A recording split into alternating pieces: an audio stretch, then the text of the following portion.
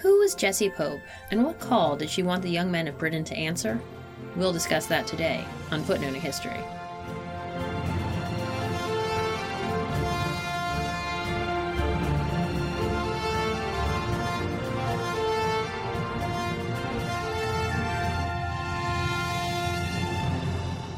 Hello and welcome to Footnoting History. I'm your host, Elizabeth, and today we are discussing the life and works of British poet Jessie Pope. Every year in my modern world history classes, I finish our unit on World War I by reading the poems of Wilfred Owen, Rupert Brooke, and John McCrae. At the end of each poem, I tell the students the poet's death date, and there's always this long, heavy pause of sadness, especially for Owen. As one student asked, why does it hurt so much more because his death was right before the armistice? This year, as the unit culminated, and I yet again turned to these poems, I thought about how Wilfred Owen seemed to be speaking directly to one person, or a small group of people in particular, those trying to get young men to sign up and fight and die for their country. I'm chagrined by the fact that it never occurred to me before to look up if he had a specific audience in mind. In my head, it was a vague specter of propagandists for the British Empire. But Owen was, in fact, responding to at least one person when he wrote in his poem, Dulce et decorum est, of his nightmares from watching a man die from poison gas, and concluded by saying, quote, "My friend, you would not tell with such high zest to children ardent for some desperate glory, the old lie, Dulce et decorum est, pro patria more." End quote. Who, then, was Owen speaking to when he so bitterly thought about how the British government was telling young men it was sweet and good to die for one's country? Was it a schoolmaster, a minister, a member of Parliament? No, it was Jessie Pope, a poet most famous for her war poem, The Call, published in 1915. Owen actually dedicated the poem to her originally, but in subsequent drafts he referred to her as a, quote, certain poetess, and eventually left off the dedication completely, most likely to make sure the source of his ire was more general for those who supported the war. So who was Jessie Pope? Why did her poems become famous? And why is her name today not as well known as Owen or Brooks, when during the war she was more famous than either man? Pope was born in Leicester, England in 1868 to Richard and Elizabeth, who, all told, had 3 daughters and 2 sons. Pope was the 4th child, but the 3rd girl. She and her family eventually moved to London, but by that time, one of her older sisters and a brother had already gotten married and established their own homes. While the family was still comfortable in London and seemed to always live in nice, respectable areas, in Leicester they had had a live-in servant, but there's no record of servants at any of their London establishments. Pope was educated at the North London Collegiate School for Girls, which was founded in 1850 and seems to have been intended for middle-class girls with ability but modest family incomes. The school goals were progressive for the time period, and by the 1890s, a number of graduates went on to pursue higher education. The headmistress during Pope's time there was a Miss Mary Frances Buss, and she and the school were held up as models for how to approach female education. While there, Pope won prizes in needlework, scripture, and English before leaving school at 18. She also passed the Senior Cambridge Certificate, which was standardized tests of sorts, created by Cambridge University in 1858, and opened to female students in 1867, and during these tests, students at secondary schools throughout Britain would sit several exams in various liberal arts subjects to demonstrate their knowledge. The junior certificate was for those under 16, and the senior certificate, the one Pope took, was for the under 18. Pope, however, did not attend university. While we can't say for sure why she seemingly determined at age 18 that the academic path was not for her, and that, instead, she wanted to carve out a career without spending time at university, a piece she did in her 40s might hold some keys to understanding. In 1915, Pope published Verse Making Without Tears, which, as academic and Wilfred Owen scholar Jane Potter states, should be seen as Pope's, quote, public manifesto. Pope makes it clear from the beginning that she does not consider herself a, quote, genius, and she is very much a writer to make money. And for some of us, this will have a lot of shades of Jo March from Little Women and even Anne Shirley Blythe from the later books in the Anne of Green Gables series, and we can see a lot in how Pope presents her own work. In this piece, Pope also suggests that one choose subject matter that will sell. Perhaps we should see in Pope's work not only her own views, but her ability to read and understand the average British person and their beliefs and desires. Pope very much understood the market. at least until the 1920s, when the post-war generation of writers pushed back not just on Pope's work, but on the idealism of so many regarding the British Empire before the war. I'd like to return to Pope's life post-secondary school, though, and see how she rose to such fame, but unfortunately the records for this period of Pope's life in her 20s are scarce, and my attempts to supplement by turning to my favorite, Ancestry.com, and examining the census records for this period did little to tell me about what she did before her writing took off. The records have her living with her parents, sister, and brother in northern London in 1891, and 10 years later living in a different but still prosperous area in London, although now only with her parents and brother, as her older sister had flown the family nest and gotten married in 1896. By 1911, and at age 43, it was just Jessie and her mother sharing a home. Her father had died in 1903, and her younger brother had moved in with their eldest brother. Pope's occupation on the 1911 census is listed as a writer-authoress. So at least by that point we know that she had arrived. So how exactly did she arrive? Well, in her early 30s, she began writing for Punch, a British weekly magazine of humor and satire, and one that fans of Bertie Wooster, for example, will know well. The magazine, which by 1910 had a circulation of 100,000, was popular with many, but was especially dear to the British middle class who enjoyed the inoffensive nature of its humor. Pope's work fit in well there, and her sense of humor was well appreciated and well lauded in her day, and it was often noted in reviews of her work that one expected women to have no sense of humor, but that Miss Pope was quite the exception to that belief. As it was written in the Evening News, quote, "Humorists are rare, poetic humorists are even rarer, and poetic humorists of the fairest sex rarest of all. This makes the remarkable talent of Miss Jessie Pope all the more remarkable." End quote. In addition to making socially acceptable jokes, Pope was also known for her children's books, with names such as The Jolly Anglers and Tom, Dick, and Harry, Their Deeds and Misdeeds. By 1910, Pope was also an editor working for the publisher Grant Richards. It was during this time that her ability to edit works, often in accordance with what seems to have been her political beliefs, begins to stand out. For example, she was given the job of editing Robert Tressel's The Ragged-Trousered Philanthropist, which, in all fairness, was not quite the page-turner at 250,000 words, since it was the account of his 12 months working as a house painter in Hastings in England and attempting to avoid the workhouse for him and his daughter. And I mean, yes, 250,000 words, that's pretty long. It's almost, but not quite, George R.R. Martin territory. Pope cut it down to 100,000 words, and most of what she left on the cutting floor she told others was, quote, superfluous.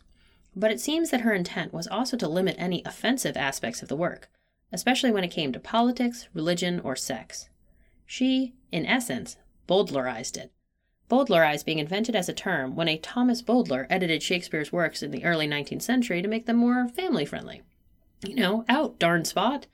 Okay, not exactly like out, darn spot, but a little like out, darn spot. And that's what Pope did to Tressel's work, which also left it far from making sense. In addition to promoting or protecting middle-class sensibilities, Pope also promoted jingoism, meaning her work presented Britain in the light of a rather extreme form of nationalism, as the superiority of the British was front and center, and supporters were in favor of using war and military endeavors to demonstrate their superiority and, grow their empire. Jingoism became very popular in the late 1800s to represent the excitement of going to war, as many conflicts were short or fought against indigenous people without the same level of technology. A jingoist attitude, for example, can be seen when John Hay, Secretary of State of the United States, described the Spanish-American War of 1898 as a, quote, splendid little war. Like many Britons, Jessie Pope seemingly bought into this belief system, and her work presented the Great War as yet another moment when the British would be able to demonstrate in a swift and glorious manner why the sun never set on their empire. As we know, however, the war was not going to be over by Christmas as many expected. Many of the boys sent off to war never returned, and those that did often suffered from a new and unseen injury, shell shock. Before all of that, though, Pope began to write pro-war poems early on in the engagement, and many were published in the British newspaper, the Daily Mail. The Daily Mail started circulation in 1896, and within a short time, the paper was seen as aligned with imperialist motives. Before World War I even started, the Daily Mail was seen as a warmonger, and it continually threatened that Germany was one step from trying to take over Britain. Jessie Pope's poems, therefore, fit perfectly, especially as in the early years of the war, being a soldier was voluntary. Conscription, or a draft, was not started until 1916. Even though the war only started in 1914, by 1915, Pope had enough poems to release 2 collections that year, Jessie Pope's War Poems and the aptly named More War Poems. By 1916, Pope published another collection of war poetry titled Simple Rhymes for Stirring Times. Jessie Pope's most famous poem, The Call, was published in 1915. In it, she exhorts the young men of England to don their khaki uniforms and to travel to France to defend the empire and not be a young man who stays home and bites his thumb instead of engaging in battle. But don't just believe me. Here are Pope's words from that most famous poem. Who's for the trench? Are you, my laddie? Who'll follow the French? Will you, my laddie? Who's fretting to begin? Who's going out to win? And who wants to save his skin? Do you, my laddie? Who's for the khaki suit? Are you, my laddie? Who longs to charge and shoot? Do you, my laddie? Who's keen on getting fit? Who means to show his grit? And who'd rather wait a bit? Would you, my laddie? Who'll earn the empire's thanks? Will you, my laddie? Who'll swell the victor's ranks? Will you, my laddie? When that procession comes, banners and rolling drums, who'll stand and bite his thumbs? Will you, my laddie? Pope, however, did not just speak to the young men she exhorted to serve. In her poem War Girls, for example, she explained how the war allowed young women to also experience more freedom. The advent of conscription, however, seems to have led to a dip in Pope's popularity if we base it on her volumes of poetry. Of course, there could be another reason. The war was not yet over, the boys were not yet home, and poems written by the men who were fighting were also beginning to be published, not all of them painted as a rosy picture as Pope. By 1916, however, Jane Potter, who wrote 2 of the Pope works on our further reading at footnotinghistory.com, Potter explains that the tone of Pope's poems and short stories had begun to change. Women were exhorted at this point not to ask men about the war nor to glorify it when speaking to former soldiers. The message seems to be that soldiers who have returned do not want to discuss what they have seen. It is possible that Pope's own younger brother Frank signed up in 1914. A man with his name and about his age joined the territorial force, and, if it was her brother, saw a great deal of fighting and even earned medals. Another Frank Pope during this time died on the Western Front, and seeing her brother's names in the published death list might have also tempered her jingoistic feelings or desire to write and sell poems that supported the attitude. And again, the war wasn't over by Christmas, not by a long shot. It seems that Pope's brother Frank died in 1922. If he fought in the war, perhaps his death was related, due to illness or some other injury. For many, by the end of the war, the glory had gone out of the fight, as Lucy and I relate in our episode, The Great Unpleasantness, World War I and Whodunits. Additionally, the legacy of Pope's work can be seen in other pro-war pieces from this time period, such as Ella Montgomery's Rill of Ingleside, in which the Blythe family describes the decision of young men to join the armed forces as answering, quote, the call. For those of you who have listened to my episode on the Canadian home front during World War I through the lens of Ella Montgomery's Rill of Ingleside, 3 times in that work is the phrase, the call, mentioned. All about how the boys, Jem and then Walter, have answered the call by signing up, and it is a nobler call than any other. Montgomery then believed in Pope's words. Fictional Walter's poem about a Pied Piper calling the young men of the Glen to follow him into battle is another way that the importance of Pope's works were felt outside of Britain, or at least for Montgomery when she wrote that book. In her thesis for her master's, Céline Longier states that Pope and other female poets of World War I are not known for one simple reason. When Paul Fussell collected war poems for his anthology, The Great War in Modern Memory, published by Oxford University Press in 1975, he only included pieces that represented the experience of people who had seen the battle, the men, the male soldiers. And this anthology continues to be the one most people turn to when studying poetry of the Great War. In recent years, attempts at correctives have been made, but still, Fussell's collection is the one most rely on, silencing Pope, but also many others who wrote from the home front. An odd omission in a war that was known and is taught as an example of total war, where a country committed everything to the war effort, and yet the legacy of the poems focuses mostly on those in the trenches. After the war, Jessie continued to write, although she mostly published children's work. In 1929, at the age of 61, she married Edward Babington Lenton, a recent widower. Now, as I was reading Jane Potter's work on Pope and reached the bit about Pope marrying Edward Lenton, I mumbled, "You have got to be kidding." Why, you ask, did I have such a reaction? Well, because Edward was not just any widower. Remember how I'd been doing my bit looking up census and marriage and death records via Ancestry.com? Because of that, I knew that in 1896 an Edward Babington Lenton had married Elsie Pope, Jessie Pope's sister. Edward and Elsie had one child, Violet, and then Elsie died, age 61, in April 1928. And then, in May 1929, Jessie Pope married Edward, and they moved to Great Yarmouth, where they lived out the rest of their days. Had Jessie Pope been pining for Edward for all of those years? Had Edward felt he married the wrong sister? Or did they take comfort in each other after the deaths of other family members, including Elsie? We don't know. In the 1939 England and Wales Register, Edward is listed as a retired bank manager, and Jessie Lenton, née Pope, as an unpaid domestic servant, which at first glance made me wonder, was being a wife not as enjoyable to Pope as when she was single? Or was Jessie Pope demonstrating that wit that won her so much acclaim a few decades earlier? Actually, it's neither. Since the 1939 register was for war coupons and other necessities, those without paying jobs but household responsibilities were listed as having unpaid domestic duties, even if one, say, was only 1 or even 8 years of age, as in the case of some of the Lentons' neighbors, or an unpaid domestic servant in the case of Jessie herself. The Lentons did have a servant, so perhaps Jessie enjoyed this return to the more genteel aspect of her childhood before her family moved to London. Beyond that, Pope passed away, age 73, in December 1941, a week after Pearl Harbor, which in an odd way seems fitting.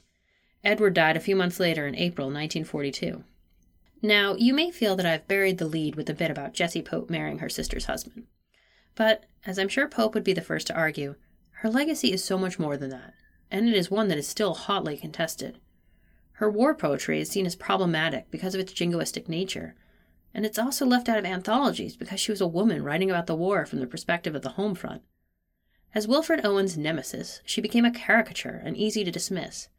But Jessie Pope deserves to have her work returned to the record and examined not as a reflection or cause of Owen's anger, but as a woman who understood the market for literature and made a living giving the people what they wanted, even if it later upset many.